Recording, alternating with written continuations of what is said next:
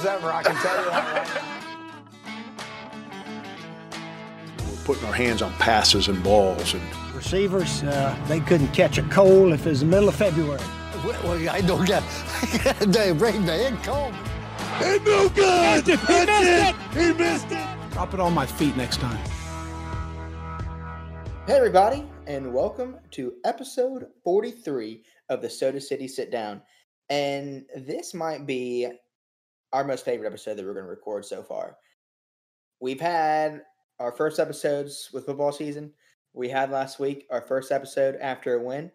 But this is our first episode after a big win. And I am so excited. What? I'm just saying, is it a big one? A ranked team? Oh, get out of here, dude. Get out of here. No, don't be your classic. I might all get your out. other fan base talking about we're not even that good. You're ranked number 15. It was a big win. It was a big win. I think he's confused what we is, being that Auburn guy. Yep. Hitting the same joke. Yeah, I know. He just got his dick kicked in this weekend. He's so Whoa, hey, careful. Whoa. How about that? A back-to-back victory podcast. A back-to-back. When's the last time that's happened? I have never. Well, in our history, never. Yeah, never for us. Back-to-back wins. Back-to-back wins for South Carolina. It didn't happen last year. Yeah, that's for sure. And it probably happened the year before that. It did happen last year. I was about to Kentucky, say- Georgia. Yeah, I was about to say. Did it? Yeah, because we were God. 3-3 after that. Damn it, right? Tyler. Let's just restart the podcast and try again tomorrow. Okay, Tyler. Okay, sorry I've erased a lot of last year except for that Georgia win out of my memory. Yeah, that's honestly fair. So you're telling me Well, snapping the the Georgia game was Kentucky involved streak, with it. the Kentucky streak, and the And Georgia Georgia. win And beating Yeah. are Georgia. not two of the most memorable wins of your time as a student here. Okay, if those were back-to-back weeks, I also spent some time in New Orleans around that time, so you know how Wow. that happens. Ooh, true. We know how New Orleans can make you forget just about everything. So yeah, but No excuse.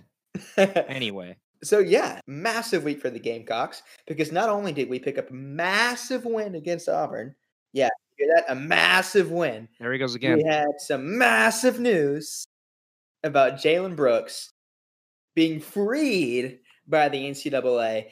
It happened today, Free at Wednesday, last. Free at in last. practice. The video that Carolina football put out was just so good. I love seeing that with Muschamp and the compliance director at first, just the excitement that Muschamp had. I think you can see a lot just how much he does care about this team and his players and all that kind of stuff. And then just the entire team excitement and Jalen Brooks' individual excitement when the news was broke by Muschamp. Imagine not being excited about that transfer in the first place and then being excited about him joining the team. Couldn't be us. Yeah. Could not be us. And the NCAA, if they expected me to come on here and just give them praise for their decision, it took 31 days. 31 days, and he missed half the season. The NCAA deserves nothing. I will not accept that. Trash. Interesting enough, it actually also took 31 days for them to approve the waiver for Cade Mays at Tennessee. Did y'all see that? I think we finally Oh, really? figured it out. The NCAA system. 31 days. Wow. So everyone's really excited about Jalen Brooks, expecting him to play and just absolutely be huge for us this weekend. Really free up Shy as well. And hopefully just really elevate that wide receiver room and make them. What's his place in that room going to be? Obviously, he's not the number one. I'm kind of hoping he'll be a starter. Everything I'm seeing, he's going to be a number 2 receiver. He's going to be the number 3, from what it sounds like. That's what I'm thinking. I could see him shooting up to number 2, though. I guess he doesn't have that in-game experience with us yet, but as for this week, I think he'll play. He'll be impactful. But But having being 6'3" and stuff like that, I mean, he's got something that we don't have right now. Am I wrong, or was Brooks not listed as the number 2 initially on the depth chart? Probably because of the fact that he wasn't eligible. yeah, he wasn't on the depth chart originally, but everything we've seen and heard says that he would have been a starter. So Yeah, I mean, I'd consider him probably the number 2 or 3 right now. But So certainly good to see. We also, just some housekeeping stuff. We have an interview later with Preston Guy from tigerbait.com, and he kind of breaks down the LSU games, so that's exciting. And then, just want to send out our normal pleas for the rates, reviews, subscriptions. Follow us on Apple and Spotify. And remember that we're at Soda City Sit Down on our Twitter and Instagram. And so all of that would help us get our name out there. Yeah, definitely. Like our Twitter is the thing to check out. We had a lot of traction on our Twitter. Some memes this people week. try and say my memes are cringe. The people say that they're good. Well, we got other accounts stealing your memes, so Yeah. Yeah. I think that's enough to prove that I make good memes.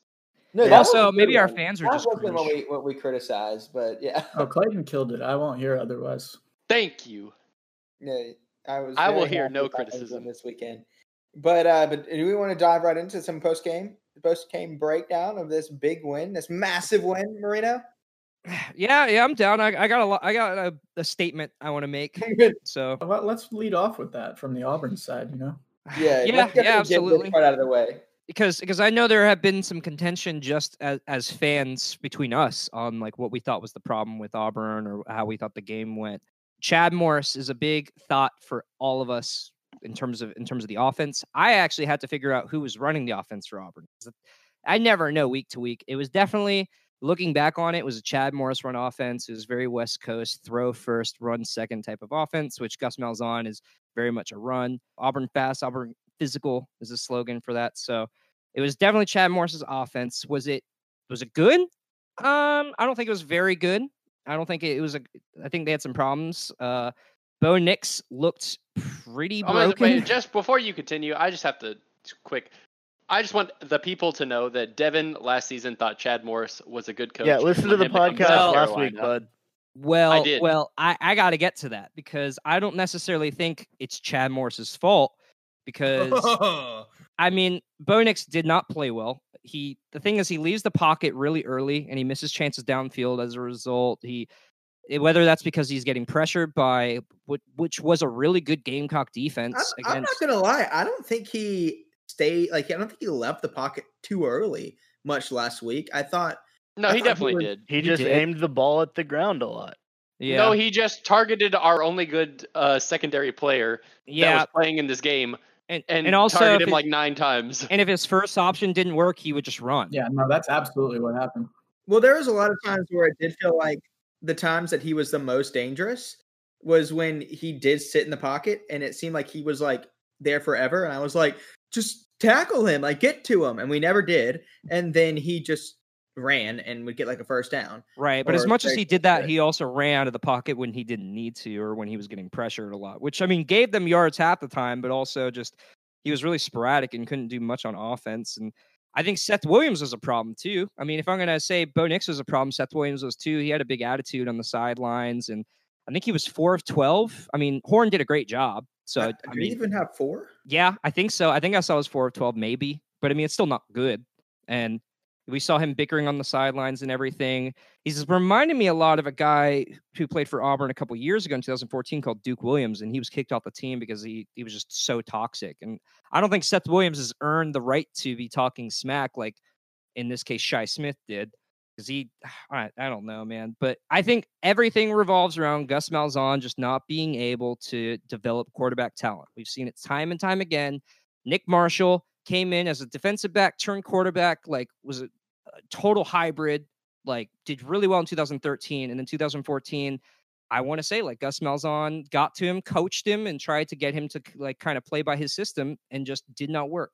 Jarrett Stidham, one of the top dual threat quarterbacks coming as a transfer from a really, really good Baylor offense before the Art Briles scandal, came in, played really, really good his first year, and then spent some time under Gus Malzahn's system, started looking really bad.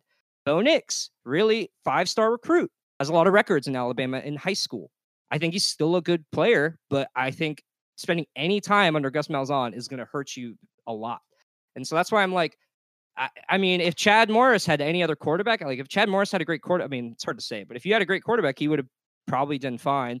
Fact of the matter is they still were only one drive away and had 400 yards of offense. So it's hard to say it was Chad Morris's fault when they had that much offense. Has Chad Morris ever beaten South Carolina? Ooh. Is he still at Clemson when they got their first win? I don't know. That would be something to look up, though. Well, I'll get back to that.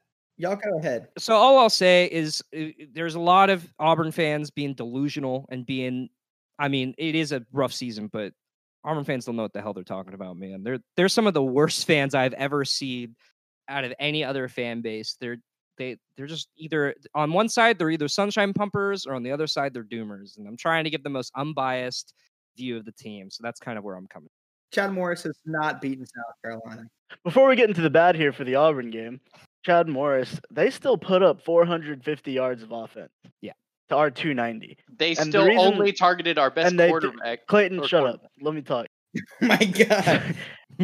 Auburn had 450 yards of offense, and South Carolina only had 290. And that was with their 3 picks.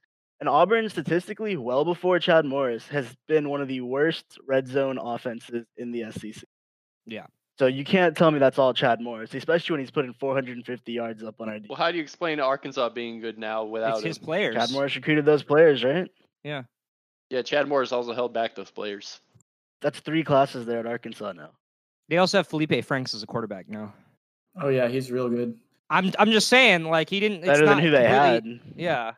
Well, I'll just say in the first half, as we kind of go through the game, I was a little worried, to say the least. We really couldn't stop them. Tank Bigsby, really the whole game looked fantastic, and he should have gotten one thing we talked a lot about last week because we were worried about. He looked good. The run him defense, and DJ Williams looked really good, and so it just kind of flipped. I do think once.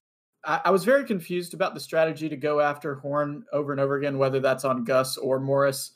Regardless, you kind of expected more from both Bo Nix and that receiving core. But, early on, they were moving it kind of at will on us. And then the secondary really locked in the second half. And you could tell because all of those first reads that Bo Nix had were getting taken away. And when that happened, he was scrambling, which sometimes really worked for him, but other times didn't. And then when he tried to throw on the run like that, that's when we really made our money on those picks. And he would underthrow, he would overthrow. It was really, yeah. I will say, I feel like in terms of the game, it felt more like Auburn lost the game than South Carolina winning the game, just based on the interceptions from Auburn. Because, like, without those interceptions, anytime there's that many turnovers, that can really play out. It was still one drive away, and without those turnovers, I don't know if they would have won. It wasn't one drive away because they had to get 8 to just tie it, and then they would have needed overtime. I mean, that's one drive away from not losing. Yeah, that's one drive away from not losing, but then they still would have had to have another drive in overtime to win. So we also wouldn't have been playing prevent up 10 or up 11. Yeah, which is why they got down the field and marched so easily. Yeah, I mean, I don't deny that, but at the same time, like, I don't like that type of play. I'm not a huge fan of that because, I mean, it might have worked against Auburn, but any other team also could take advantage of that too. Sure. I don't disagree. Yeah, I'm not saying it wasn't a close game because it definitely was, and the turnovers were. It was also 450 yards on offense. Huge difference. Yeah, Auburn played well minus the turnovers. I think that comes down to coaching too, and that's we'll get to that. But I kind of want to just jump into this good, bad, and ugly, and I've kind of maybe J.C. Horn, good, bad, and ugly. J.C. Horn is in his own class. That's 100% true. Clayton's all about interrupting today. What's going on? Yeah, what is up with this? But at least that one was like 100% true. Yeah. J.C. Horn was a god. That was just an incredible performance by him. I can't say enough. Yeah, I mean, it's finally glad he broke out, got his first 2 interceptions. It's been about time. Good to see him get those. What happens when you actually throw at him? They were talking about, I think there was an SEC Network segment with Mukwamu talking about, when JC gets his first pick, we're going to have a party. And, I felt, almost overcome with emotion when I saw that it was him that picked it. It just really hit me. That dude's been so good for us. He has been one of the best corners we've had. And he's finally getting all the press and all of the good words that, I feel like us as close followers of this team, we all knew Horn was the best corner on this team. Mukwamu got his picks last year and had his moments for sure and is a good player in his own right. But Horn is just that guy when it comes to lockdown guys. And that's why it's just so surprising that they kept going after him.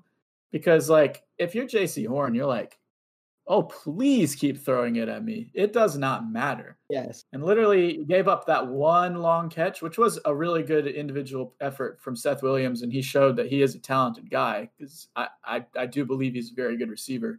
But even that was like really tight coverage and really well played. And like I really don't think you could ask more from what J.C. Horn has done all season. Today he just kept getting targeted, and you saw how that went. It was really cool to see him get the recognition for it too. He was the National Defensive Player of the Week, right? Absolutely. Yes, It's really cool to see him get that. I don't think he's gonna get many more targets towards him the rest of this year. Yeah, which is that was already a fluke to begin with. Yeah. Yeah, Lane Kiffin might try. Yeah, I could see it. Lane Kiffin's got the balls to do it. Yeah.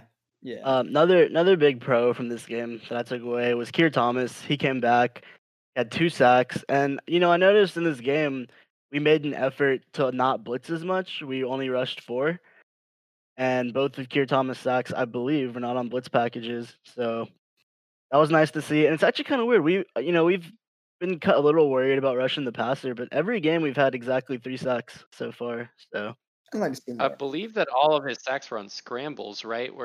They weren't like big long sacks, like 10-yard sacks. No. They were close to the line of They scrimmage. kept him in the pocket, and they were kind of just in the pocket. He didn't really have anywhere to go. And that's great from Keir Thomas, and I'm glad he got back in because he was out last game. That's also just on the entire D-line for just keeping their edges and like knowing their assignments on that play. So I was pretty happy with how they did from a pass blocking standpoint. And can we also talk about Shi Smith? Like we've talked about him every week. I don't know if any of us made the statement preseason that we were thinking Shi Smith was going to be that guy for us. Maybe like our number 1 receiver, sure. But Shi Smith is stepping into the role that everyone was hoping he would. Like he's right now competing numbers-wise and performance-wise with some of the South Carolina greats of the last couple seasons, last decade. There's always that one guy that is stepping up for South Carolina at receiver. And Shi Smith, I didn't want to say it too early, but after the 4 games into the season, he has been up there with those guys, with those performances, the Edwards and the Debo. And, he's just very much impressed me. I was very happy with pretty much everything he did. He had a couple drops here and there, but he stuck to his game. He didn't back down. Those Auburn safeties were talking so much smack, and Shi was right there with them. And then at the end of the game, he came out on top in the second half. He was absolutely dominant. Yeah, seeing as much as I love Smoke Monday, I mean he's a box safety, so it's like he should have known he was gonna get waxed. Yeah, I don't think Shi played particularly well in the first half, but in the second half he played amazing. Yeah. I have to agree. I even said it in the group message that I thought he was talking too much smack early on.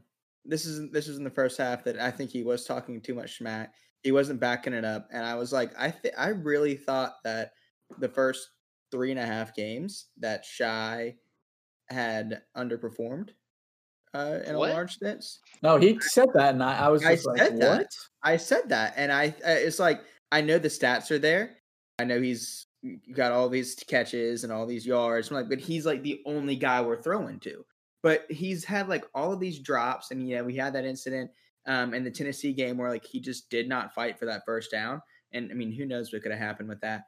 And I just thought like we were looking for something. I was looking for something at least out of Shi to be that guy, to be the guy that we can go to and trust throughout the entire season. And I just did not see that from him through the first 3.25 games. The last half of that game, he definitely was everything that I wanted him to be and more. He was trash talking and backing it up. That the one touchdown he had on the offsides was, I mean, that was real man football. I mean, that was big time stuff. And then the catch he had on the sideline later on in the game was just that circus catch. That was phenomenal as well. Like that really changed the script on him. And I think you can look back at the end of the season, hopefully, and say that like halftime in that game, or really start of the second quarter in that game, you saw the attitude, the mentality, and everything switch for South Carolina football. Like I really hope to say that. So I agree. It's good to see. The one thing I do want to say, that's probably a way too early type of thing, because I've seen it I've seen inklings of it, and I want to I hope the team gets ahead of it before it becomes a problem. But I think it was either the Vanderbilt game or the Tennessee game. There was a little bit of scrim at the line, and I didn't pay too much attention to it. But it seems like there's been a couple of games now. I'm glad Shi Smith is talking his smack. That's great. He had the game to back it up. But I know even at the end of this game too, and during the game, at the end of the game specifically, a defensive end knocked over Bo Nix when the game ended, and it's just I hope I don't see more South Carolina players just being really unsportsmanlike, because that can I never like players that just do that, especially if we won 2 games in a row, and I don't want the players to start thinking they're top stuff when it's you beat Vanderbilt, and yes, you had a top 25 win, but I hope that Muschamp and the rest of the team can kind of lock that down before that even starts to become a problem. Yeah, they definitely need to stay hungry. I strongly disagree with all of that. You agree with me on it yesterday. I don't know what you're talking about. It was a long con. I don't think so. I might have just nodded, but I like the shit talking. I think this team needs its swagger back. If you don't talk crap, I got my swagger back. I mean, if you don't talk crap, I don't know, I wouldn't be inspired. You're yo, remember DJ Swearinger? And as long as he also had the play to back it up. But DJ backed it up. Yeah, that's the thing. Yeah. Yeah, I don't want to see defensive ends do Shy it when it's backed it up every I game. literally said that was fine. Shi hadn't really backed it up enough to do it after every single catch like that. Yeah. But see, that's the thing is, I don't care. If you're not getting penalties, I don't care. Jaw off. That's what I'm saying. If you look stupid, if you're dropping the ball and now, then talking that trash, you look dumb. Yeah. It's like when Fenton used to clap after PIs. That's the same thing Shiloh would do, and it's my only issue was at the Vandy right before halftime, where it cost us a scoring opportunity. Now, when it's costing you game, if it plays in the game or you're getting flags, it's an issue. Yeah. But if not, I don't care. Except for flag, pick six, flag, of course. That's why I said stop it before it becomes a problem. And Muschamp said the same thing. He said he supports Shi doing whatever he's doing. Well, here's the thing. I have something to add here. So, as someone who, when they play sports, being in your bag, some people are the people that thrive with talking crap. Some people actually play better when they do that. I am one of those people. So when everyone was talking about, Shi needs to shut up and just play the game, I was like, if this is what motivates him to play better, which he has said, he plays better when when that's going on, and it proved it. So if in my mind, as long as it's not discipline issues like getting penalties called, it's good. And to me, it worked for him. I hope he does it every game. So again, Shi, I'm fine with. If the game's over and they're pushing players over, I don't want to see that, because the game's over. There's no point in doing that. Yeah, true. You don't need to start a brawl and get suspended for the next week. All right, exactly. Let's steer us back towards the good. I have someone that I thought really overperformed, and that's Shiloh Sanders. He stepped in, had some actually consistent gameplay from a safety, and I really like to see that. He led the team with 10 tackles. He had that Bo Nix tried to hurdle him and knocked him out into the sideline, which was a nice little highlight play. And yeah, I'd love to see it. I would love to see him do well at South Carolina because of multiple reasons, just because we need a good safety to step up. And also, if we get more of a national presence because his dad is, doing South Carolina stuff, that's always great too. Yes, I really enjoyed that post he had. Yeah, I really did. Tyler, didn't you say in our secondary breakdown preseason that the dark horse guy, you didn't even say necessarily that you thought he was going to be the best, but you were just if this guy breaks out, that would be so sweet. And and I said it exactly because of the Instagram post Deion Sanders put on Saturday or Sunday after the game, with the picture of Shiloh and this whole thing, so proud of my son Shiloh, big win for the Gamecocks yesterday, blah, blah, blah. That is why I wanted Shiloh to do good, because Shiloh doing good is going to help us on the field, but Deion making pro Gamecock posts off the field is going to do so much more for us, because think of all of the safeties. I mean, if you play safety, if you play defense, really, but if you play safety in high school, who's one of your icons? Deion. I mean, he's the guy. And what's so funny about that is 5-star Kamari Wilson. He's a 5-star safety. And all of a sudden, there's a lot of talk about him coming here. He put Gamecock football in his Instagram bio. Coincidence? I think not. And you talk about Dion, now a whole nother generation is going to got another Sanders and look up to him and say, that's what I want to be, right? I'm calling it now. Maybe. I'm calling it now. We really hope. And I think the first step is for Shiloh to start starting over RJ Roderick. And that's all I have to say. Yes. Yeah. Please, Yeah. God. We have a safety. Let's use him. Yes. So another thing for good, and this is my last thing on it. You guys have been hearing me say for a long time since we've hired Muschamp that I have wanted to see a game that we have coached well for 4 quarters at every position: offense, defense, special teams. And this is the first game I think I can remember where I feel like the coaching was. Yeah, I would give it that. First quarter is when you kind of feel out the other team. Yeah, I mean, I grant it. Offense was tough, but I mean, the thing was the adjustments were made. Yeah. That's the biggest thing for me this season. Muschamp made defensive adjustments that were really good, and I feel like I don't remember that ever happening. That was one of the first times I think I've been like, wow, like when you look back and you're like, holy crap, like we gave up 2 field goals in the second half. And really, people want to talk about people talk about how the second half we dominated them. We dominated Auburn the last 3 quarters of the game. We really did, in my opinion. Yeah, because the first quarter was like horrible. It was 9-0 after the first quarter, and we outscored them 14-7 in the second quarter, and then we outscored them again, whatever that was in third and the fourth quarter. I actually don't think we outscored them in the fourth quarter. I think we had 3 points apiece.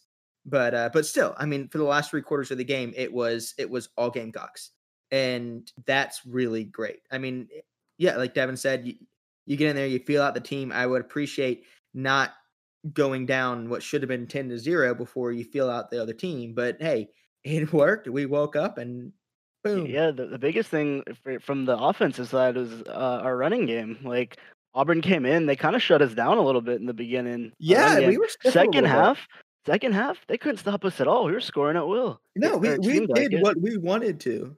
You want to talk about adjustments? Like we stuck to the run, but we changed the run game. It was very similar to what happened at Vandy. They were kind of stacking the box on us, and our run game wasn't working too well, albeit Vandy, but still, it's just another thing you're seeing with Bobo making adjustments, even just within a simple thing like the run game, changing up the run sets. And, Kevin Harris, he has that ability to just wear down defenses. His stat line is nothing special. I think it was 25 for 80-ish? 83. Yeah. Yeah. And so like that itself is not too great, but you could just see he was getting 0 in the first quarter and then just started rolling people over it come later in the game. Do you think that there's a possibility that with the improvement of the offensive game, it's allowing the defensive coaches to kind of do their job better? I mean, the defense won't be as tired. Yeah. The coaches and the players. I guess I'm not the world's best football mind by any means. I mean, that's why I am doing this amateur podcast and not speak for yourself. Speak for yourself somewhere. You guys are getting paid.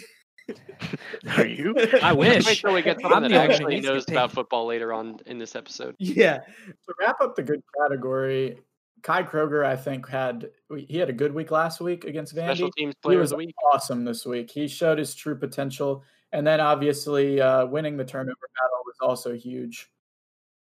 Gamecock Barstool, who also we have beef with after this week for stealing our content.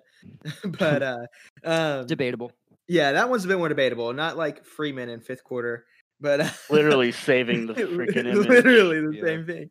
But yeah, they at one point in the game, I remember them tweeting that like, God, I wish we could have Charlton back.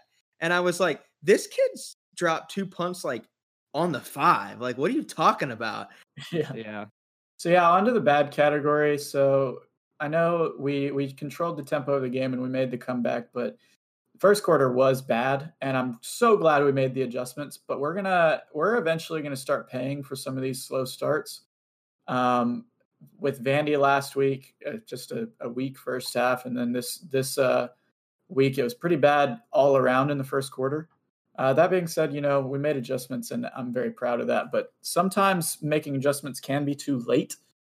I don't know what y'all are thinking. Obviously, the O-line was a big part of that in the first quarter. Couldn't really block. We were trying to run the ball, and we really couldn't do anything. And if this team isn't able to run the ball in any capacity, the offense is going to struggle. I'll say that the reason why we weren't able to run the ball is because we weren't able to pass the ball, so they just stacked the box against us, and we were not able to run because of that. And as soon as Colin Hill was able to threaten them down the field, it opened right up. Matt, I actually don't know what to think because the 2 games that we started fast, we lost, and the 2 games that we started slow, we won. So I think that's going to be a tweak no matter what on the first drive. 2-0 when we go 3 and out. No, I literally said against Vandy, I was like, we can't score on this drive, and then we didn't score on that first drive against Vandy, and we won. And then we also struggled the second and third drives, and I was like, well, maybe we should have scored. And then the same thing this week. I was like, okay, we didn't score in the first drive last week. We won. Let's not score. And then we didn't. I was like, woo. And then we came back out and it was like 3 and out. I was like, yikes, this is not good. But we won. So, I mean, let's go. In hindsight, yeah. Hindsight is 2020, man. Yep. So I don't have much for bad. I was really proud of our secondary this week. D-line rush. I understand we were trying to rush 4.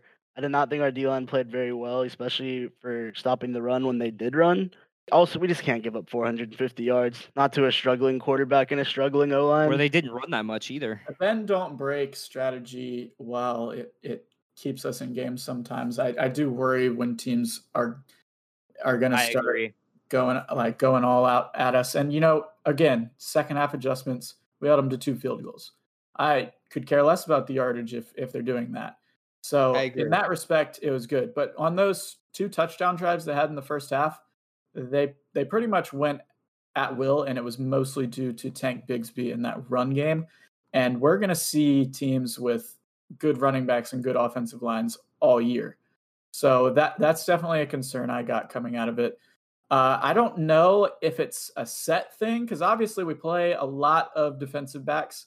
In our nickel, we have 5, and in our dime, there's 6. And so it's hard to really blame the linebackers there. I don't know if it's like just an adjustment type deal with changing the formations and everything, but we're going to have to figure out how to get to those running backs a little earlier, because there was a lot of those 5 to 10 yard runs that you really don't want to see, especially on those early downs. The only other thing is just a continuation from the last few weeks is weak receiver play outside of Shy. Nobody really made an impact. I mean, we've seen now Joyner get the ball a couple times on runs, but again, we need to give Joyner the ball more. We need to hand the ball off to him more. It seems like every time we pass to him, it's utter failure. Yeah, he had a bad drop. Find a way to get the ball in his hands. Was the interception off of him? I don't think that was his fault, but it's like he didn't run a very good route. So. Oh wait, but was it off of him? I thought it was deflected. I didn't think. But no, it was targeted at. It was targeted at him, but it was deflected. Okay. It was deflected. It was unlucky. I think our receivers are going to continue to be an issue unless Jalen Brooks comes in here and just is a world beater. We have the best receiving core in the country now. Jalen. Can't wait to clip that. Let's let that be known. Outside of Shy, our second leading receiver was Nick Muse with 2 catches. And that's fine. Yeah, he's second week of him doing pretty decent. Yeah, I mean, I'm okay with Muse being an active receiver on the team. I want to see Leggett show up. I don't really think Van's going to do it this year. There's a lot of youth. I want to see what I've heard about Leggett. I want to see him step up and make some of these jump ball grabs that he's been close on all year, but he needs to start, I think, making more of an impact. I don't really trust the rest of the receiving core. At this point, I think we know what we're getting with most of them. Oh, we didn't talk Prentice. Oh, yeah. Prentice was awesome. I forgot about Prentice. That man killed somebody this past week. Prentice won Offensive Player of the Game. He was awesome. I want to see the ball in his hands more as well. That was a lot of fun watching him barrel people over. My last bad is Will Muschamp. I really thought he was about to get us an unsportsmanlike conduct. I don't know if he's been pretty good about controlling himself, but lately I've been seeing him kind of getting angry again on the sidelines, and if that I starts love causing to us see issues, Muschamp getting angry. What was I that? wonder- I want think that. it's funny, but he's notorious for flags. No, and that was Dom, one of like, the things I Ray love Tanner to see talked him about when we fired up. hired him. I agree. I think if you get a flag like once in a blue moon, but like he can get like if he can learn how to get like as close as possible and just fight for his players and hype up that sideline, I don't have a problem with that. I That was mean, my same I feeling like a about the coach players. that is going to be, The opposite of Chad Holbrook. Right. It's a little bit. It's different sport, so different. yeah.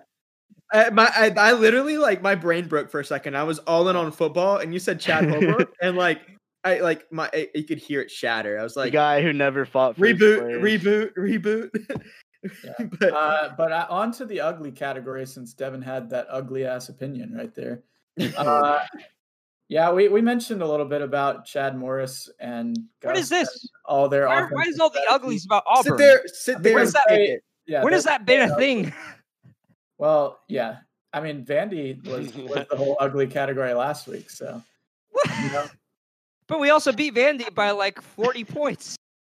That's what happens when we win. What the hell is this? The refs I thought were pretty bad. Just another opportunity to talk shit about Chad Morris. Sorry. I don't know from the Auburn perspective, Marino, if you also thought they were bad. I thought in the first half there were some calls that went Auburn's way that were pretty bad, and in the second half I do feel like there were some that went our way that were also not I great. feel like there's some pass interference. Oh my god, that one catch that got overturned or the Schwartz catch at the last drive. Oh my Yeah. god. There were a lot of questionable calls, and the SEC refs are just. That's why I gonna can't really do say that. anything because both sides were affected pretty much evenly. SEC refs in general are just bad. I agree.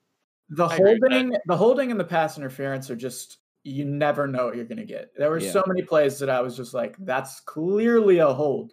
And then, I point to the 78-yard Harris touchdown, which I do think, while it was properly called, was a close call. And I saw so many worse holdings on the offensive line from Auburn at a few times where we were chasing down Knicks. But regardless, I think it could have been better. It could have been worse. Yeah. And another ugly is just like just like the pick 6 against Tennessee. We got another just like seemingly unlucky bounce interception off of just a kind of a freak play. I mean, you put the ball in coverage, so like there's a chance that happens, but it just ball not bouncing. We got the ball back the next play, which that is true. Yeah, Auburn's line is always pretty good though. And Popo did pretty good, but otherwise, yeah, like it was. I don't think that was necessarily his fault. He was just right player, right time. Yeah. To wrap up the ugly, I just want a moment of silence for what Shi Smith said as number 14, Lil Ass, and that he has 3 kids now. So I would like to dedicate this. Who is number 14? I don't know. He's gone. He's gone. That's what I'm asking. He's gone. He's a funeral. Okay. This is his funeral. He's Mr. Smith's son. Okay. I got 3 little boys. That was so disrespectful. It was great. I loved it. Yeah. Talk your shit. That's what I'm saying. I'm fine with him doing that. I'm fine with him doing that if he backed it up. I wasn't fine with our line doing shit. All right, let's move on to the game this weekend. South Carolina travels to Baton Rouge for a night game in Death Valley, the real Death Valley. Gamecocks versus Corn Dogs. Hell yeah. Marino is going to drive this corn dog joke into the ground. I'm an Auburn fan. It's my job. All right. You've killed it. You've killed it. I only said it once. Yeah, I guess just in the group chat. On air. Yeah. Yeah. The most notable injury for this game is Miles Brennan, for the LSU quarterback, is doubtful to play. From what it seems like, he's huge. Almost certainly not going to play. And that's a big break. That's a huge blow for them. Mukwamu is practicing. I'd say questionable at this point. I don't know if I trust that he'll be playing, and if he is, he might be in like that limited role. But Mukwamu sus. Yes, sus is our word. Questionable, I guess. But Jamar Brown, we talked about him a little bit last week. He hasn't quite gotten on the field yet this year, but sounds like he's good to go. He's available, just hasn't been used yet. Obviously, this is a night game. It was originally supposed to be 4 p.m., but it got moved to 7 p.m. with some of the COVID move-arounds. And surprisingly to me, LSU is a 7-point favorite in this game. I can't believe that line hasn't moved with the quarterback situation the way it is, but I mean, I guess it is LSU, and it is a night game in Death Valley, so I guess that It's also South Carolina. It still has some impact. I gotta say, I was so mad that this game got bumped to 7:00. Everyone's like, "Oh, a night game in Death Valley," like the fan base. I'm like, why do you want that? Like, I know they might have like a quarter of the capacity, but who wants a night game at Death Valley? Not me. I do. Not me. Never. If I was going to be going to the game, I'd want it to be a night game at Death Valley because I'd like to experience that. What the hell? But just to watch it on the TV and have no benefit at all to it, I do not like that.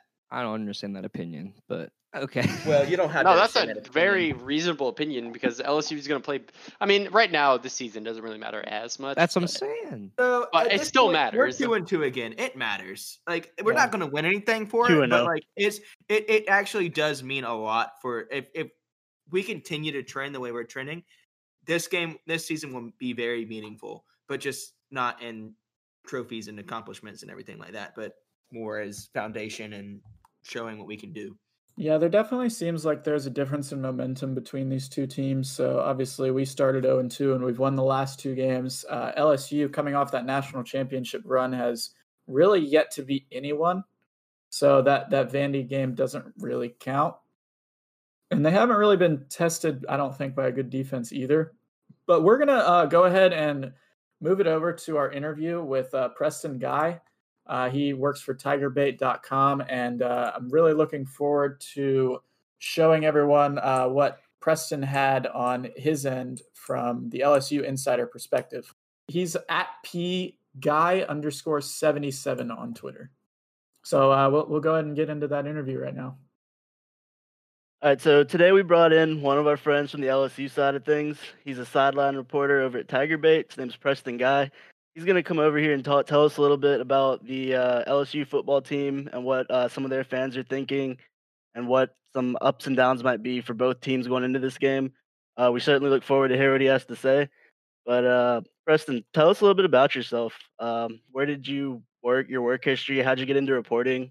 And how'd you get that job on the LSU sidelines? Yeah, it's a very interesting story. I went to LSU for journalism, kind of wanted to be a sports writer. And without getting too much in my personal life, I had a few things. I got a job offer in Mississippi, but I would have essentially had to break up with my fiance because she was still in school.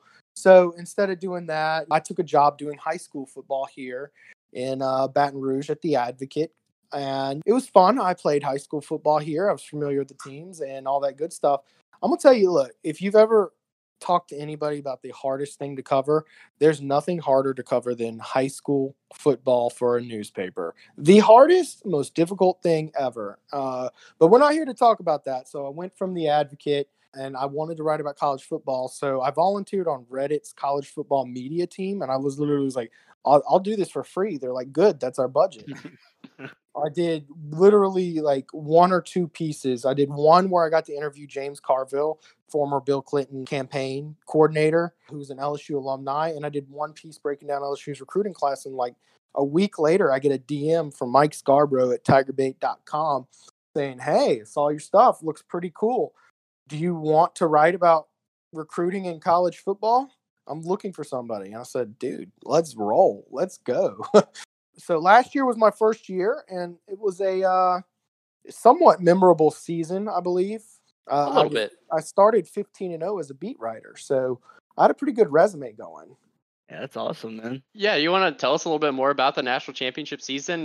Not only just like how it was for an LSU fan, because living here down in New Orleans, I've seen a lot of the hype and excitement around fandom, but also like as a reporter and getting to experience some of that closer to the field.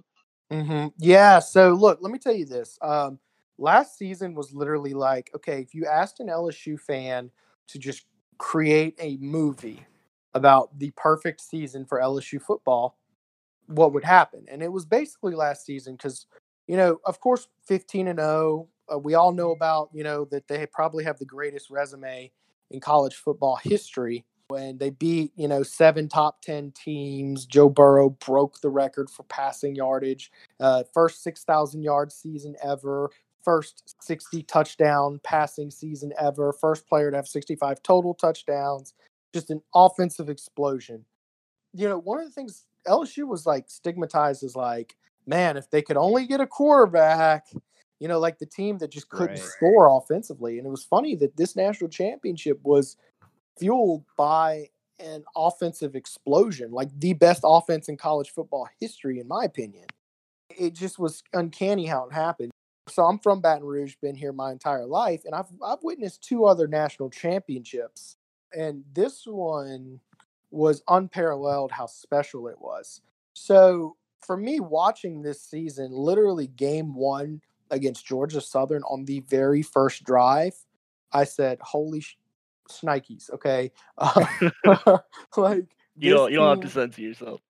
I don't. Okay, no, sorry. All right, holy shit! This team's going to be there we go. A lot different, man. I mean, Joe Burrow just took it downfield. They pass.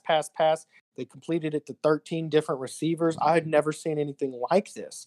And literally from one year to the next, it's like this entire team. We all had a feeling this was going to be a good team.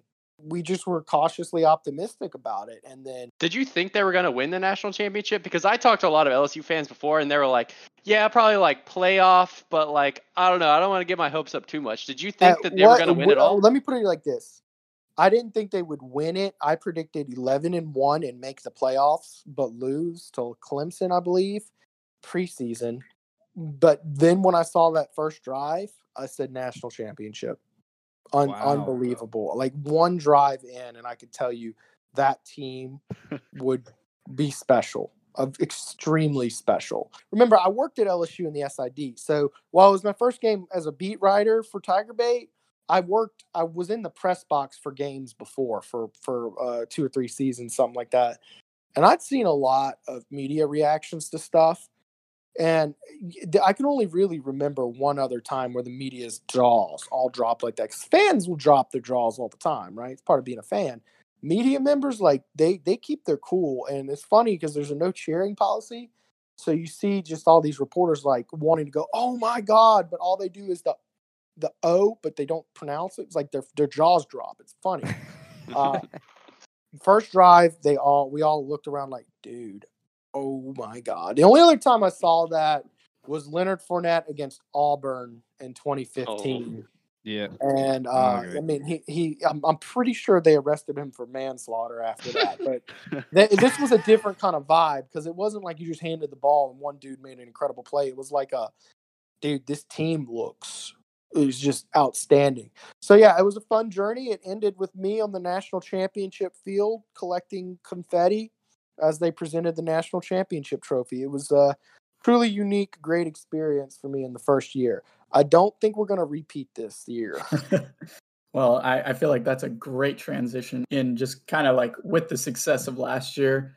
And, the slow start so far this year, I think to ask it pretty plainly, what's going on with LSU right now? And what is there to say about this year's roster and, losing so much to the draft and opt-outs and everything? What's going on?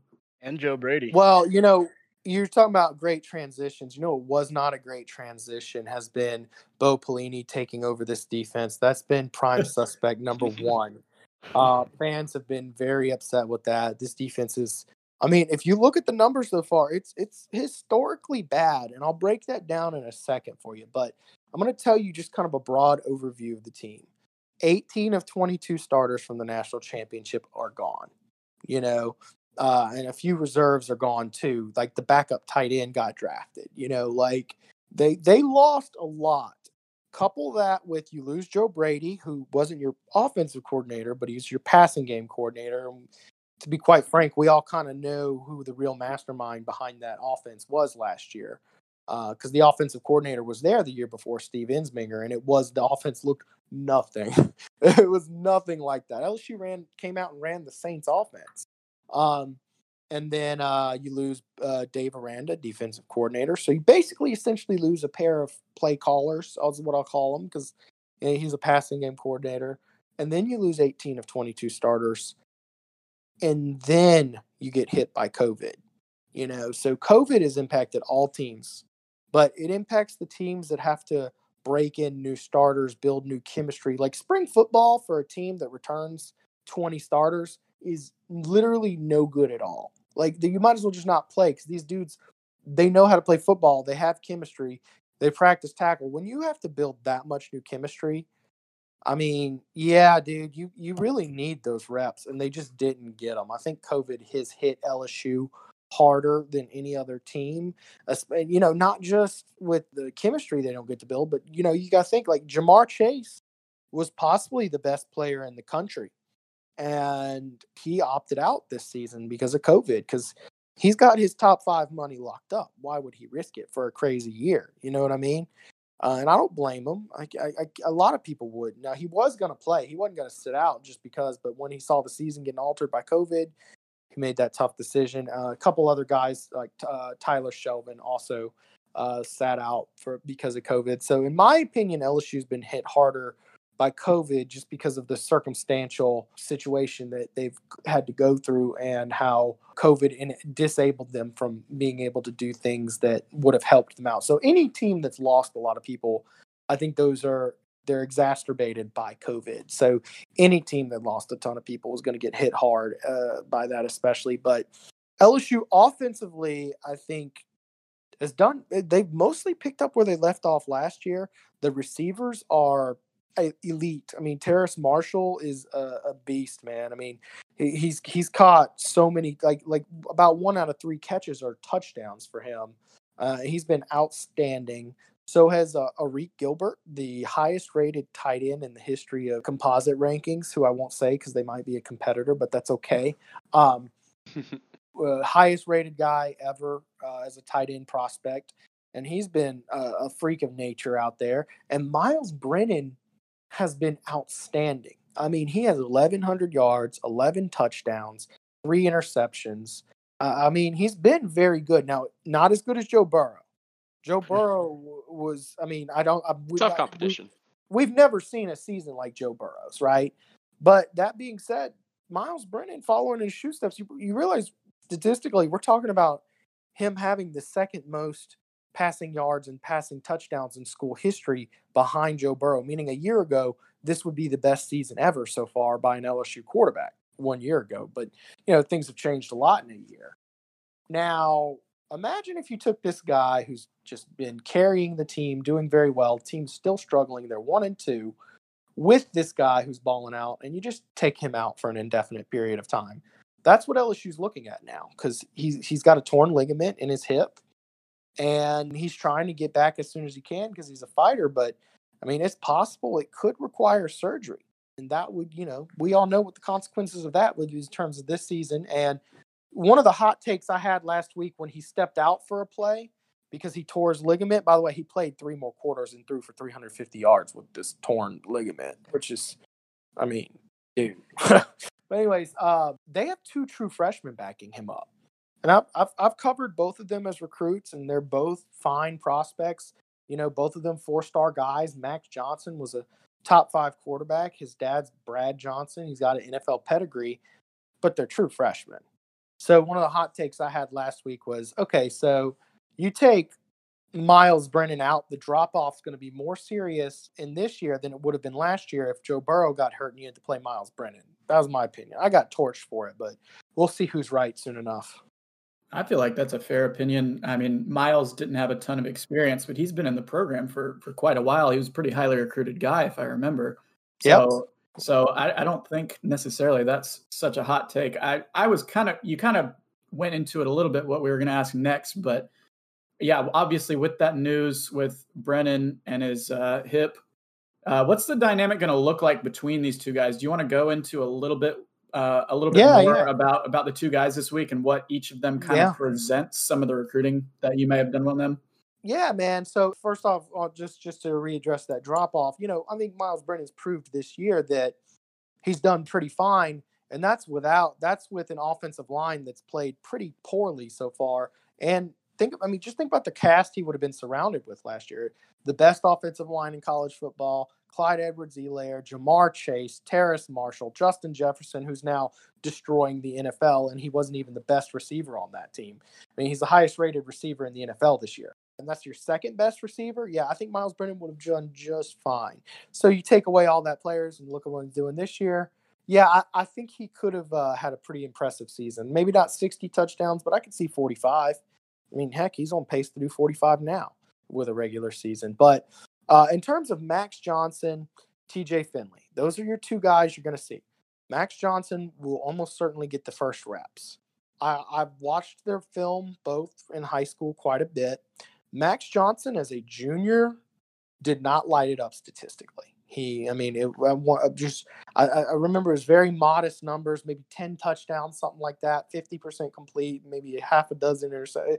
It was not impressive. Okay. He was more running and all that stuff. He's a left-handed quarterback, so it looked goofy, but at the same time, he was still tearing it up at combines. Well, his senior year, he cleaned it up dramatically and had much better statistics, looked much cleaner. He is a very polished freshman in terms of footwork, ball placement, his reads. He's a very clean prospect. And a lot of times you see that with guys who have like NFL pedigrees around them, like Arch Manning as a kid I'm looking at right now, who above the shoulders, he's just outstanding because, I mean, he comes home and Uncle Eli and Uncle Peyton are in his ear, and then Grandpa Archie is also in his ear, telling him to toughen up and play with a broken arm like I did. With him, he's got Brad Johnson around, so of course he'll go over the shoulders. He's good. TJ Finley is very interesting. He reminds me so much of Jamarcus Russell. And keep in mind, Jamarcus Russell or NFL Jamarcus Russell? Valid point. Yes. Anyways, so just the prospect, Jamarcus Russell. How about that? I see.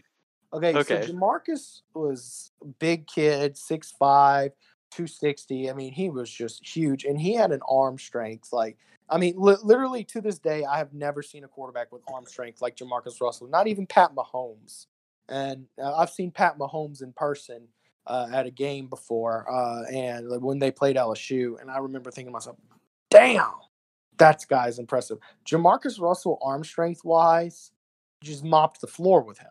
And in fact, that's the only reason Jamarcus Russell was good at LSU is he'd run around, break the pocket, and throw balls distances that people couldn't really estimate that he would do it. And then, there's a receiver open down there. He's 75 yards on the other side of the field. Yeah, there he is, Dwayne Bowe.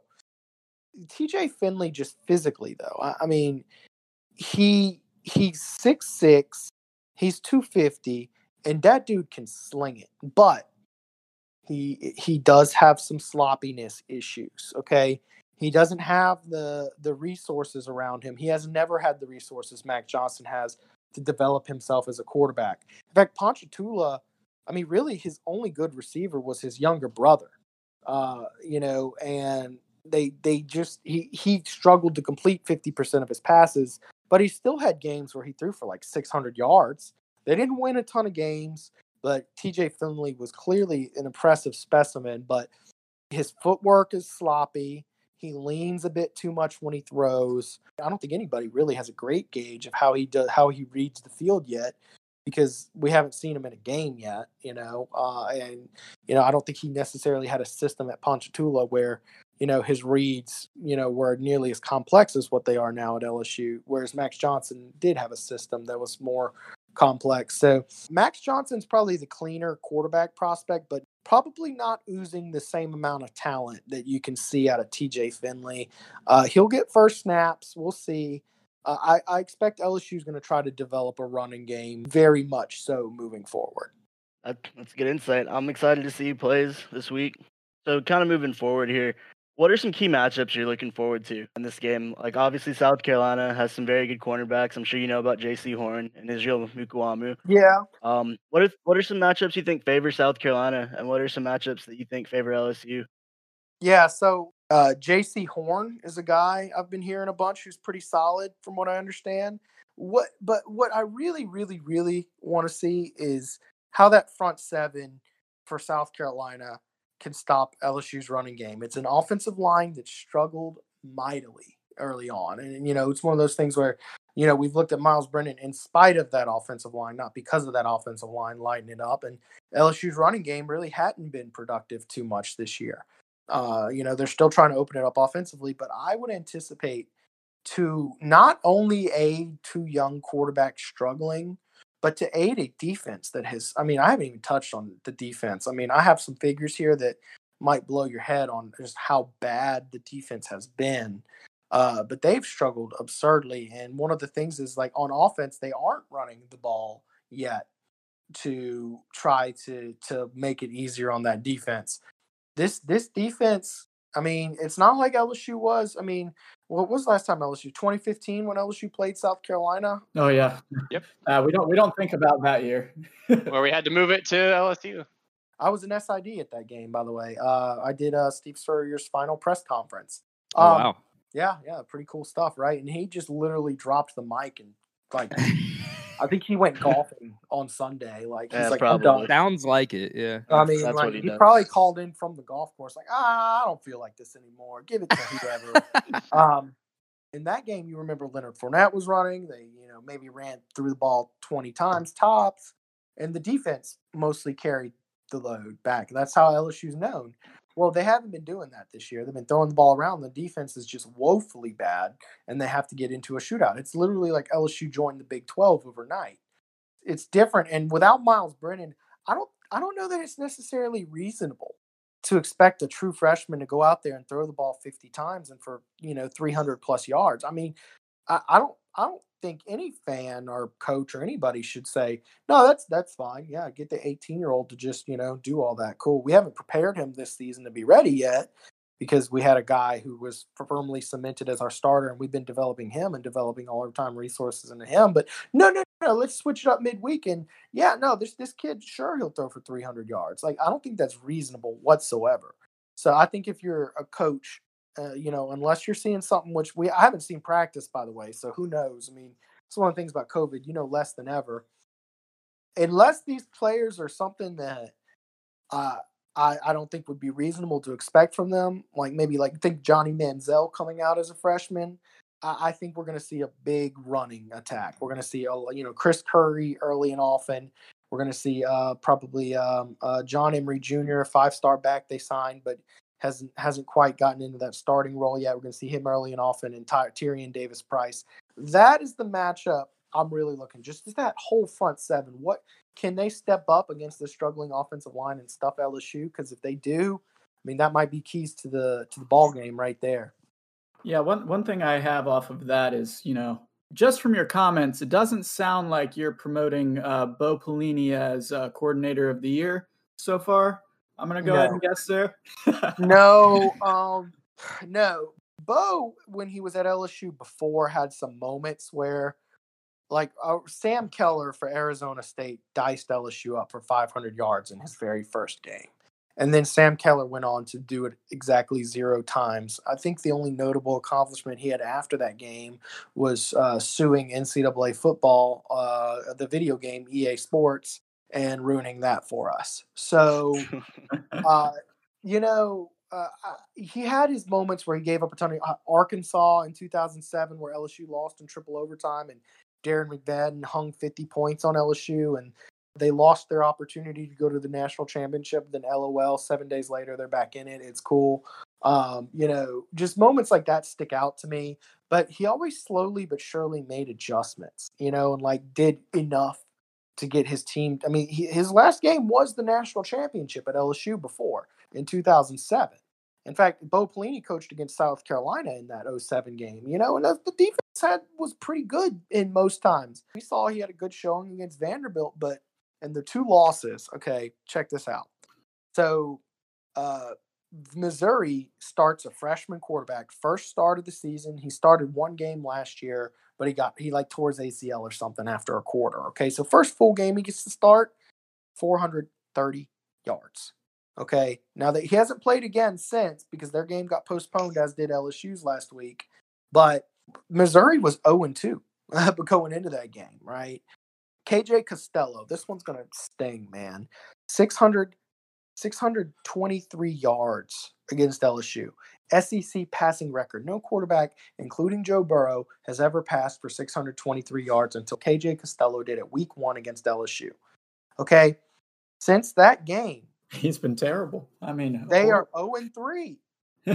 And Costello's thrown 6 picks. I'm gonna point out a pattern in just a second from LSU's 2 loss, but give me a second. So he lights up LSU for record. It's not like they did complicated stuff. It was the same passing routes, and Bo Pelini, I mean, he could have called cover 4 the entire game, just zone cover 4, and would have had better results than what he kept on doing, just mixing it up with stuff. And he didn't have the Jimmies and Joes to do it because Derek Stingley Jr. was out, and like they literally were putting in like transfers from Nicholls State, who would have been walk-on transfers in most years, but they just weren't SEC caliber. Poor guy, glad he got to play in an SEC game, but man, I wish he would have an opportunity to be in a successful position instead of manning up their number 1 receiver. But since that game, I mean, they've won 0 games, and KJ Costello, Mississippi State scored exactly 2 points against Kentucky. And I don't know how much you know about football, but if you scores 2 points, you didn't do it on offense. He got benched against Kentucky. He got benched. He broke an SEC record against LSU and then can't even get a point against Kentucky. So it's not like these guys it's not like Tua Tagovailoa's out there lighting you up. I mean, this is not good. These teams are combined, when not playing LSU, 0-5. I mean, that's not good. And so LSU's 1-2 with getting completely annihilated on defense in these games. And they're still close games, by the way. LSU lost to Mississippi State by 10, but, it was really, I mean, LSU took the lead in the fourth quarter. They just defensively just continued to get wrecked. And then Miles Brennan with down 10 points, got him to like, the 5 or 10 yard line, something like that, and threw an interception on the last play. And then Missouri, they literally came 1 yard short. I mean, the offense was good, not great in both those games. Well, Miles Brennan, I mean, he's been an absolute stud. I mean, he struggled at first against Mississippi State, but like I said, 1,100 yards, 11 touchdowns. He's keeping them in these ball games. Now, what happens when you take him out? And that's got a lot of concern going on based on what I've seen this year. I mean, because you're taking him out, and it's not like you're putting in a serviceable guy who's been in the system for 3-4 years. No, you're putting in a true freshman who, by the way, we're talking about the impact of COVID. These guys didn't get reps this summer. So my expectations are very low, and I think your expectations should be very low because, honestly, it's unfair to the kids to even sit there and say, oh, yeah, no, I'm sure they'll play fine. No, he shouldn't play fine. And if he does, that's because he's an exemplary athlete and he is special. And I think it certainly doesn't help that, in my opinion, from what I've seen from some of these teams so far this season, South Carolina certainly looks to have a better defense from what LSU's faced this year. So kind of just we kind of feel that as well with hiring our offensive coordinator, Mike Bobo, this offseason, getting the spring out of the way. It certainly didn't look like we were fully there. That first game, we lost a lot of time there, but it has definitely amped up and looks significantly better than last year, where we finished, I think, the last 3 or 4 games without scoring a touchdown. A question here, I've got just kind of a wrap up here. Outside of quarterback, what do you think is the biggest weakness on this LSU team and the biggest strength? And can we get a final prediction from you? All right, so let me give you a little cheater here and tell you, including quarterback, the biggest weakness has been, I don't know. Is it tackling or is it coverage? I can't decide. It's defense either way. The coverage scheme has been suspect at best. I think one of the problems with this defense is Bo Pelini's an aggressive coordinator. He likes calling blitzes. He likes doing interesting, different things, okay? And for a lot of times, you just can't really get away with that. But against Mississippi State, they forced, 4 turnovers. They scored a touchdown on defense against Mississippi State. They had 2 interceptions and 2 fumble recoveries. So they're getting turnovers in these games and they're getting sacks, but then they're just getting absolutely torched. I think one of the problems is Bo Pelini's having just enough success with his aggression to justify it in his head. So I'm going to go ahead and say coverage is the biggest problem for this team, despite having the best cornerback in the country. It's an anomaly that you'd have a guy like Derek Stingley Jr., who's been lights out, by the way. He's doing just fine. So check this out. In the last 2 signing classes, LSU has signed the number 1 corner in back-to-back years. So they've got 2 5-star number 1 corners out there, and they're still not able to cover the ball. So I'm going to go ahead and say scheme, in my opinion, is probably the number 1 problem, followed by tackling. And that includes quarterback. I think the true freshman quarterback will, based on what I've seen, I do think I can expect them to play better than what we've seen from the last 3 weeks out of this defensive unit. Now, in terms of a prediction, it's one of those things where, LSU's a 10-point favorite, I think I saw. To me, I think this is one of those situations where the Vegas Sharks, they're feasting. I think if you look at the breakdown, South Carolina's, they've been pretty good this year. What was it, 4 points you lost to Tennessee, who's pretty good. You looked competitive against Florida, who's had their ups and downs, of course. You beat Auburn. Vanderbilt blew them out, if I'm not mistaken. Wasn't that I think that was the same score as the other same exact score. Yep. Same exact score, right? But to me, it was like Vanderbilt is just so exceptionally bad. Oh, God. And half their team was out with COVID, too. So that may as well have been Charleston Southern or your Eastern Louisiana. I don't even think they're trying. They're just like, whatever, that team was just excruciatingly bad. I had a lot of questions after Vanderbilt win. Like, did LSU improve? Is Arkansas maybe good? Or is Mississippi State? I think it was just worst case scenario. Like, yeah, LSU's bad, just Vanderbilt's that bad. And Arkansas is good, I guess, but Mississippi State's also bad. And so is Missouri. And those are 2 teams you lost to. Like I said, I think that line they're putting out there is just Vegas Sharks being Vegas Sharks. Based on what I've actually seen on the field this year, and then subtracting away Miles Brennan, who is statistically the 2nd best quarterback in school history, and then replacing him with a true freshman and what I expect from a true freshman, even very talented true freshman, I don't see LSU winning. I don't. I've got South Carolina winning 38-17. Wow. Wow. Jeez. Man. It's wild, I know, but it's I didn't expect that. No, but that's what I've seen this year. Now, is it possible that LSU's defense has improved dramatically with 2 weeks off? Yes. Is it possible that the offensive line gets the better of South Carolina's front 7 and they're able to run the ball successfully and change? Yes, these things are possible. Also, worth noting, Ed Ogeron has turned this team's head around before. If y'all remember back to 2017, his first year as a coach, LSU had a 3-game stretch where they just looked god-awful. Oh, yeah. Not quite as bad as they've looked in the last 3-game stretch, but they lost to Troy. They beat Syracuse by like 8 points, and then they got beat by Mississippi State. It was something like 38-10. They just got beat like a drum, man. Then Ed Ogeron got his team's head back in the game. The next week they go out and they beat number 20 Florida. And then they're down 20 to Auburn. They came back and win. Ed Ogeron, that was his first feat as LSU coach where I was truly impressed with him. I said, you know what? That's impressive because it's really hard to get a team's head back in the game once you go to that low of a trough. I've seen so many teams, they get down to that point and they just implode for the whole season. You can't bounce back from it. To mentally stay involved, that's an impressive feat. So I'm not ruling it out that LSU does something to surprise me. I always like to base my predictions of the future based on what I've actually seen. And based on what I've actually seen and estimating the drop-off from Miles Brennan to those kids, that's what I see. I could be wrong. Things could change. But I don't see it being close if LSU can't figure a way to improve these things because it's been bad. Well, shoot, I'm definitely more excited for this matchup than I already was. Because if that's the case coming from you as an insider, then I don't know. We'll have to see. It's always going to be fun to see how this matchup plays out and everything. It's always fun. We definitely appreciate you coming on and everything.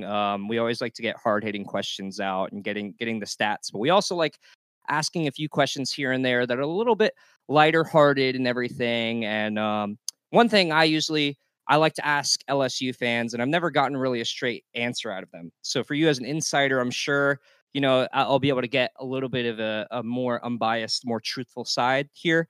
just a little backstory. I went to Auburn in school, so I've always known this question coming from my side, and I know we've got a lot of South Carolina fans traveling to LSU right now. My question is for you: why do LSU fans smell like corn dogs? Yeah, he called it before it happened. I said Auburn, and I gave it away. That's what it was. Dang it! No. I just man. I've heard the gig before.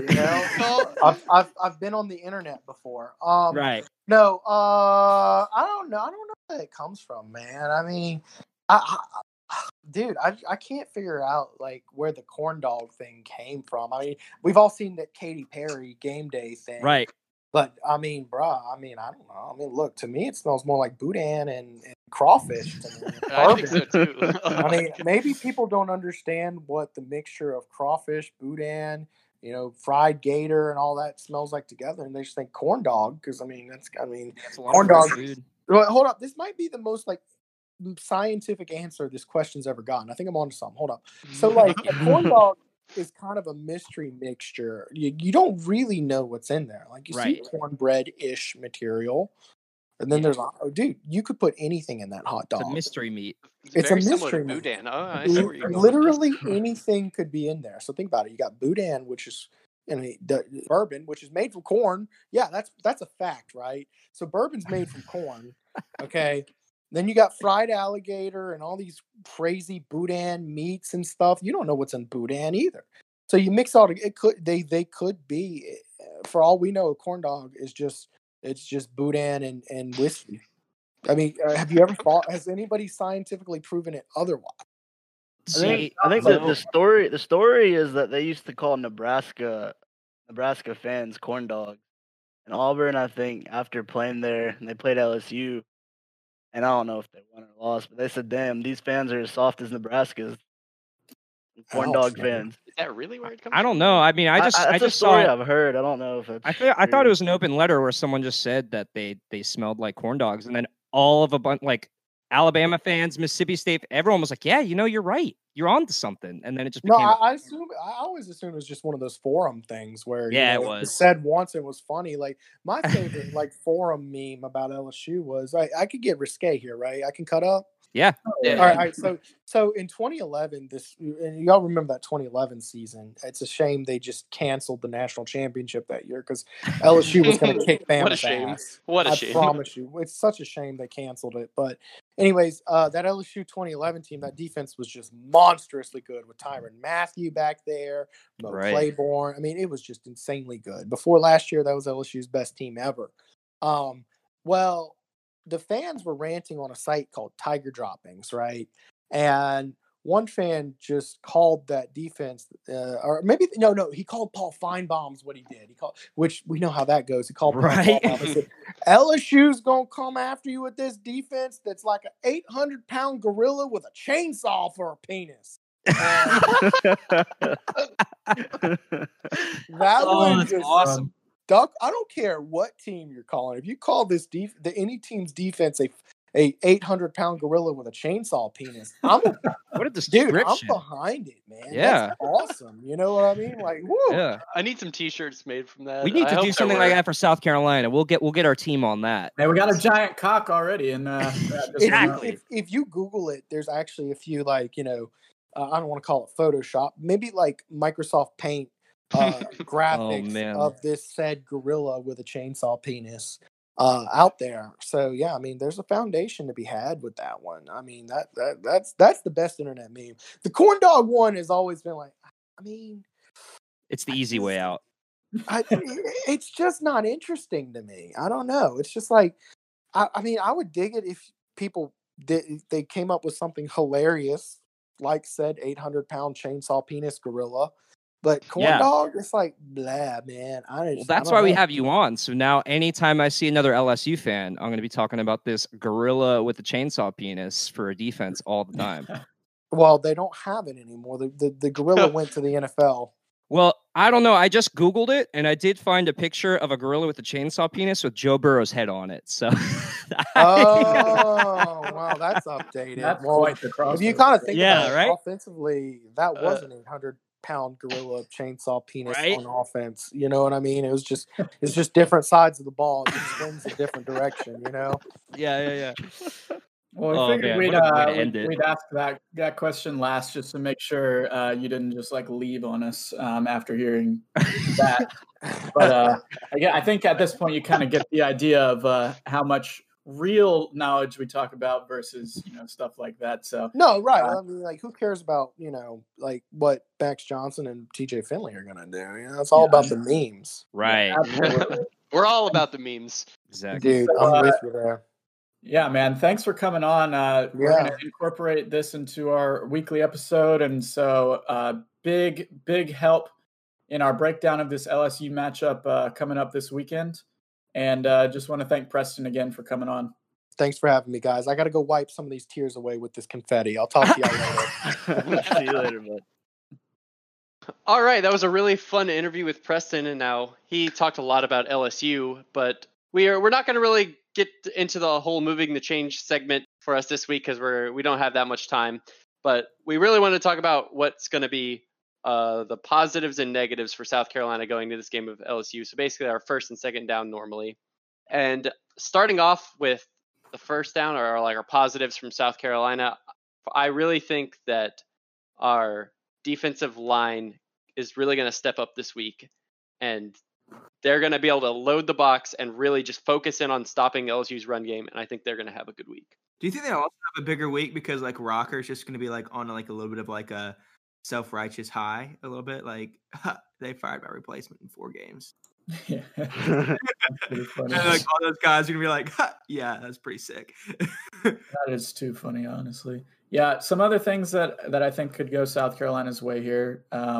Obviously, you talk about the quarterback situation. I also think I mentioned a little bit in the interview that South Carolina is the best defense that LSU's played this year. I think we're going to give them some trouble in the secondary. With Marshall is going to be covered by Horn, which I think will easily be the best matchup he's had this year. And not to mention that, it's just like with the new quarterback, they're not going to throw the ball. They have very little experience running this year. So I really think our defense could slow this LSU offense down, despite the fact that they've been pretty good this year. And then on the offensive end, I feel like we're going to do what we do. Like Shy's going to have a tough time, I think, against Derek Stingley. We'll see. Maybe they'll try to move him around the field and stuff, but it's going to be a large dose of Kevin Harris and Deshaun Fenwick. And I see us doing really well running the ball this week.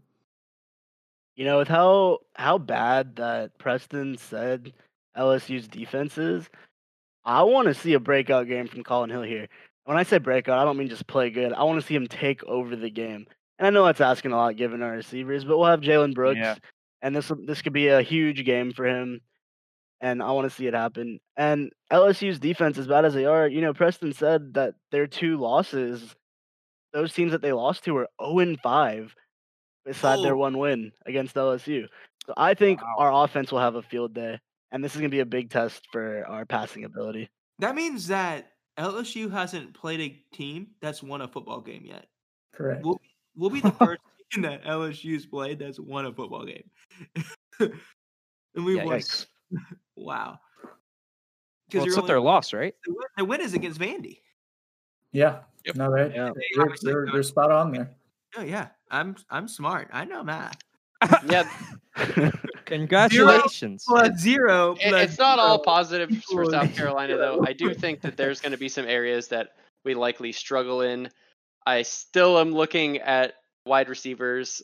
I know we're getting Jalen Brooks in there, but they still have not proven to me that they will play well, except for Shy. And I think Shy's got a pretty tough matchup. So yeah, I'm going to completely back that and kind of go a little bit against what Devin was saying. While I think this secondary has some major issues on the LSU front, when one guy is really good on that team and is going to cover the one guy that's been really good for us, that leaves a lot of question marks. And so I'm not convinced that the passing game is going to be extremely effective in this game. And then other than that, I just feel like if they do bottle that up and stack the box kind of similar to what Auburn did early against us, that could spell some issues for this offense. I actually don't think it's going to be a very high-scoring game, despite the fact that LSU is a more offensive team. But that's just kind of what I'm feeling right now. I'm not too confident in the passing game going into this one. I guess bad for me. What I'm worried about with our team is, we couldn't cover Kyle Pitts. He caught the ball and ran all over us. I think he had 2 touchdowns and like 100-some yards. Well, LSU has a Kyle Pitts too. Eric Gilbert, I think. Yeah, it's just like a younger version. That dude's really good. Younger version. Yeah, highest tight end recruit ever in the history of rankings. I don't think we're going to be able to cover him. I don't think we have the talent, personnel, scheme, whatever. Luckily, they have the new quarterback, so maybe it'll be tough. But I think that's one place that we could really see our defense get hurt at.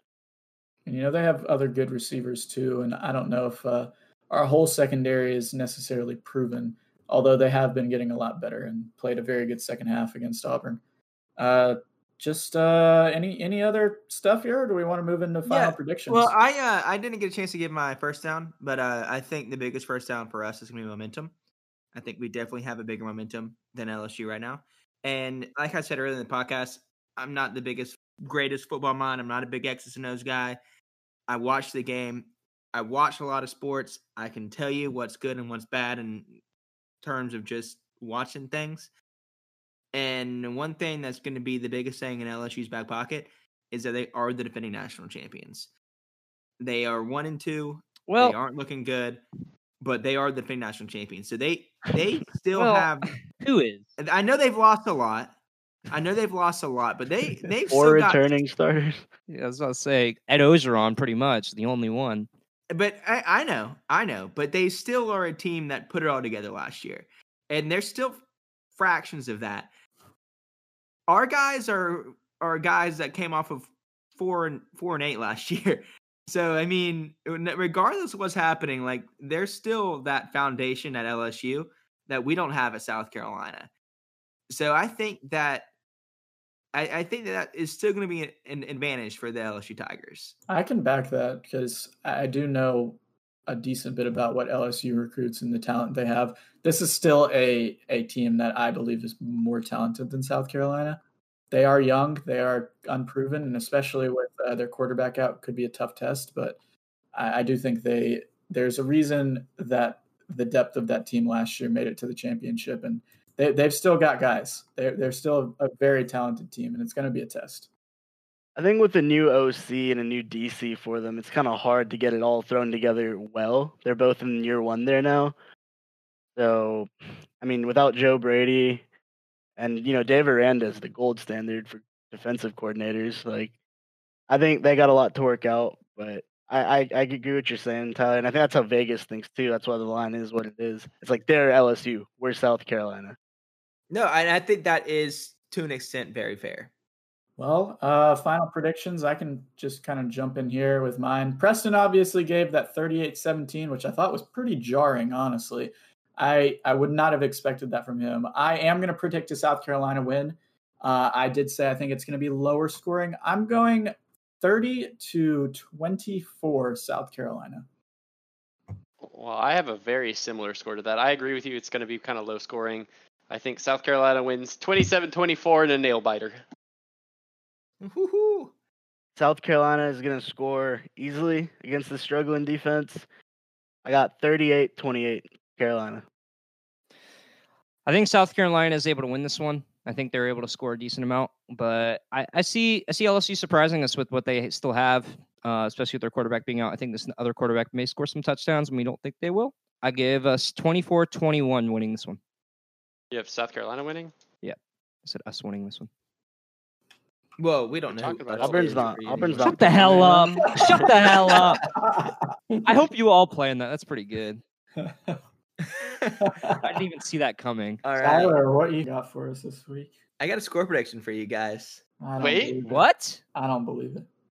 Screw y'all. I don't have a freaking score prediction. That's 43-0. Cox by 90, baby. We're winning this one in Baton Rouge. Oh my god. I like All it, right. Tyler. So we ready? I'm on brand, dude. I'm not switching things up. What a brand. All right. What a brand. Are we ready to do total SEC Week 5 predictions? Yeah, for sure. Do we want to give the breakdown? Yeah, I we're going to mean, give the breakdown. yeah, I'm going to give the breakdown because me and Clayton are on top of the totem pole. How's it feel Let's up top, go. Clayton?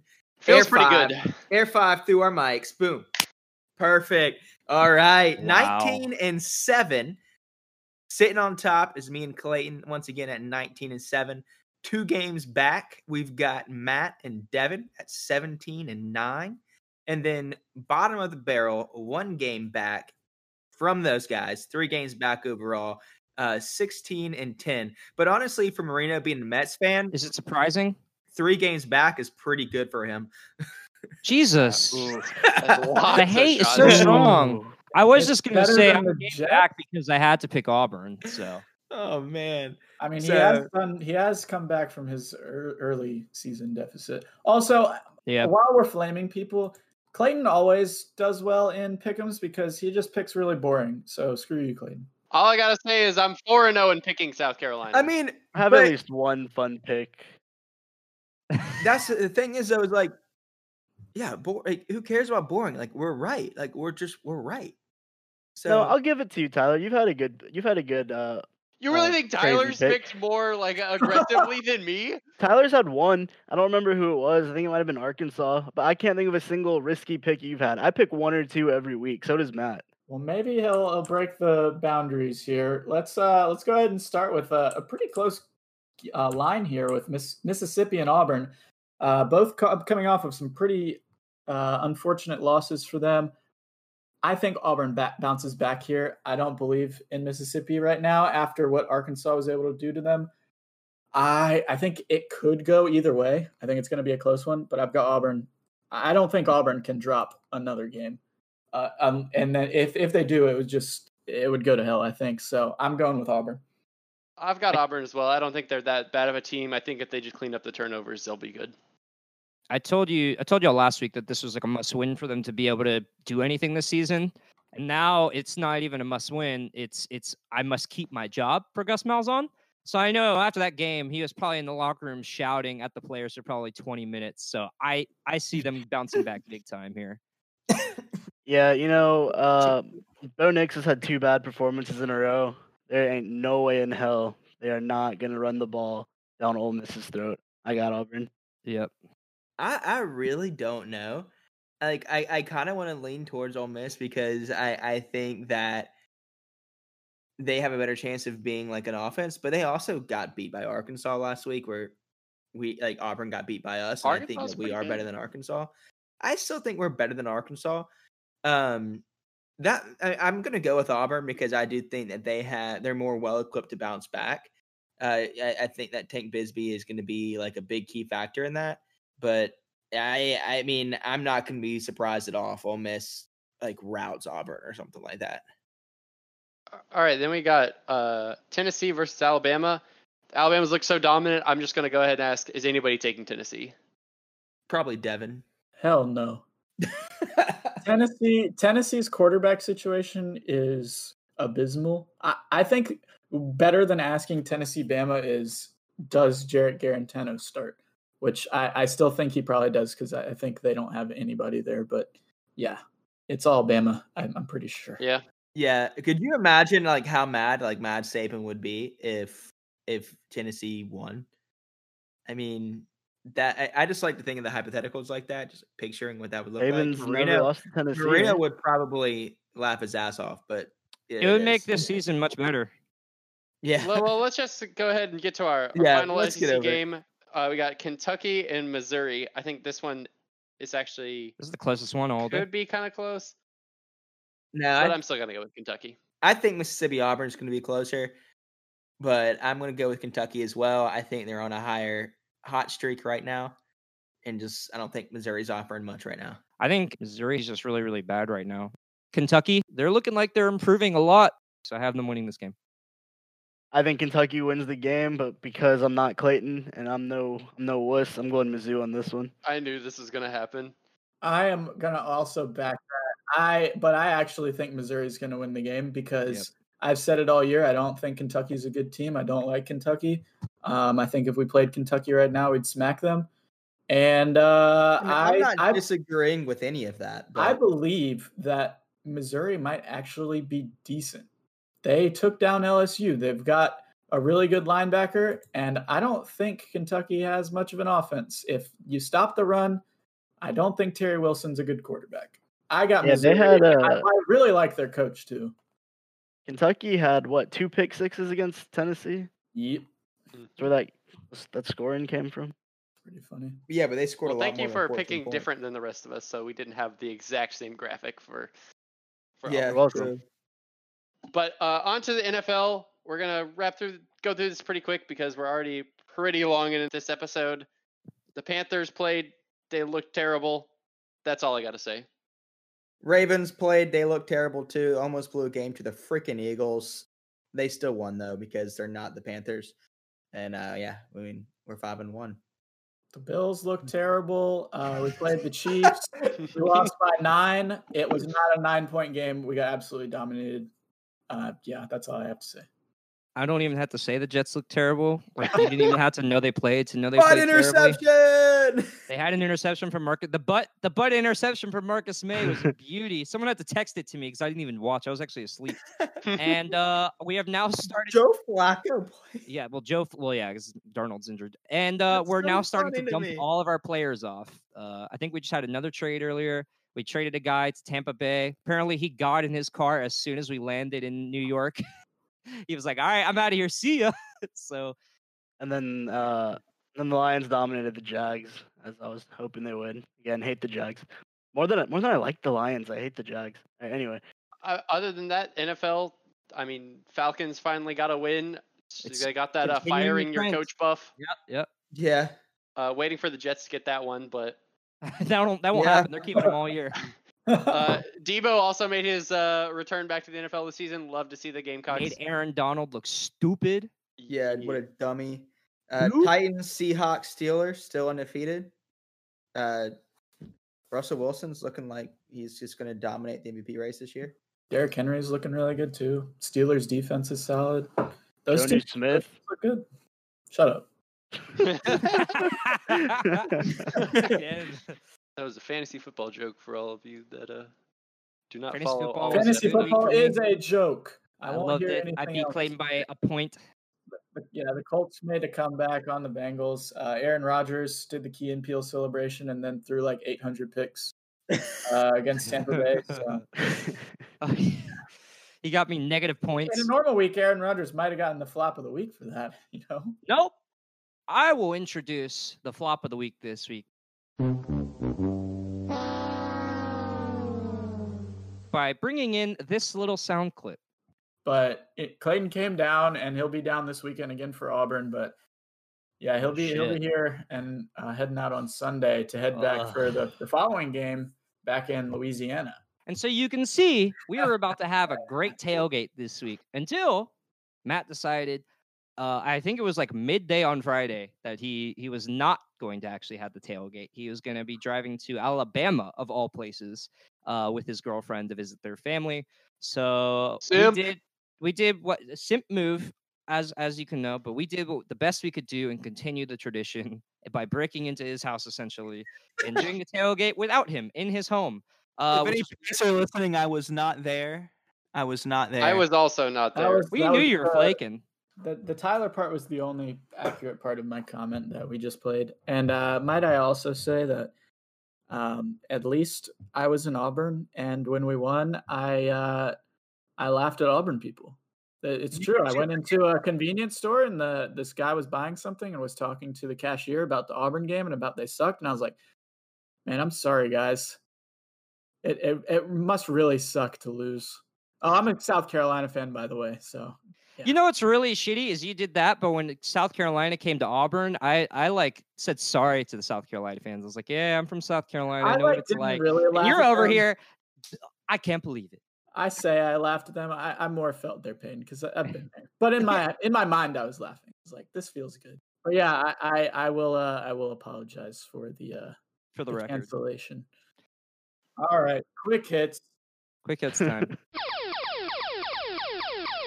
Quick hits is really just Big Ten is back. Yeah, who cares?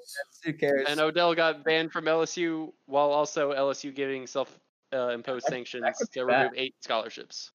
Being banned for 2 years is hilarious. Marino, can we do our MLB quick hit together? And I think all we're gonna do is laugh at the Braves. Yes. Ready?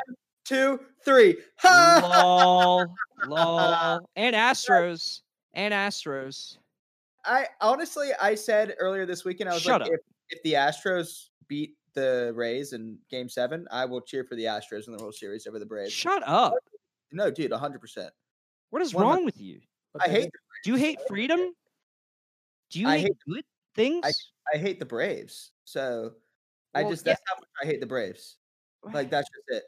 So But either anyway, way, I think both those games went to 7, right? So they, it was pretty hard series fought. 7. It turned out where I didn't have to cheer for the Astros. The Braves lost. Go Dodgers. Revenge tour for the World Series. Started at Game 1. Congrats on the selling of your team, Marino. Our owner officially was sanctioned to own the team. His net value is $14 billion. The Giants owner is the next richest at $4 billion. So he's going to be buying. Real Muto joined the Mets. Bauer joined the Mets. Dude, I can't wait till this offseason. Be good. Yeah, nothing's going to happen. Shut up. It's a new year. All right. Well, we'll see y'all next week. Hopefully 3-2, another big win. This episode's long enough to last till next week. That's true. See y'all. Beat the Tigers.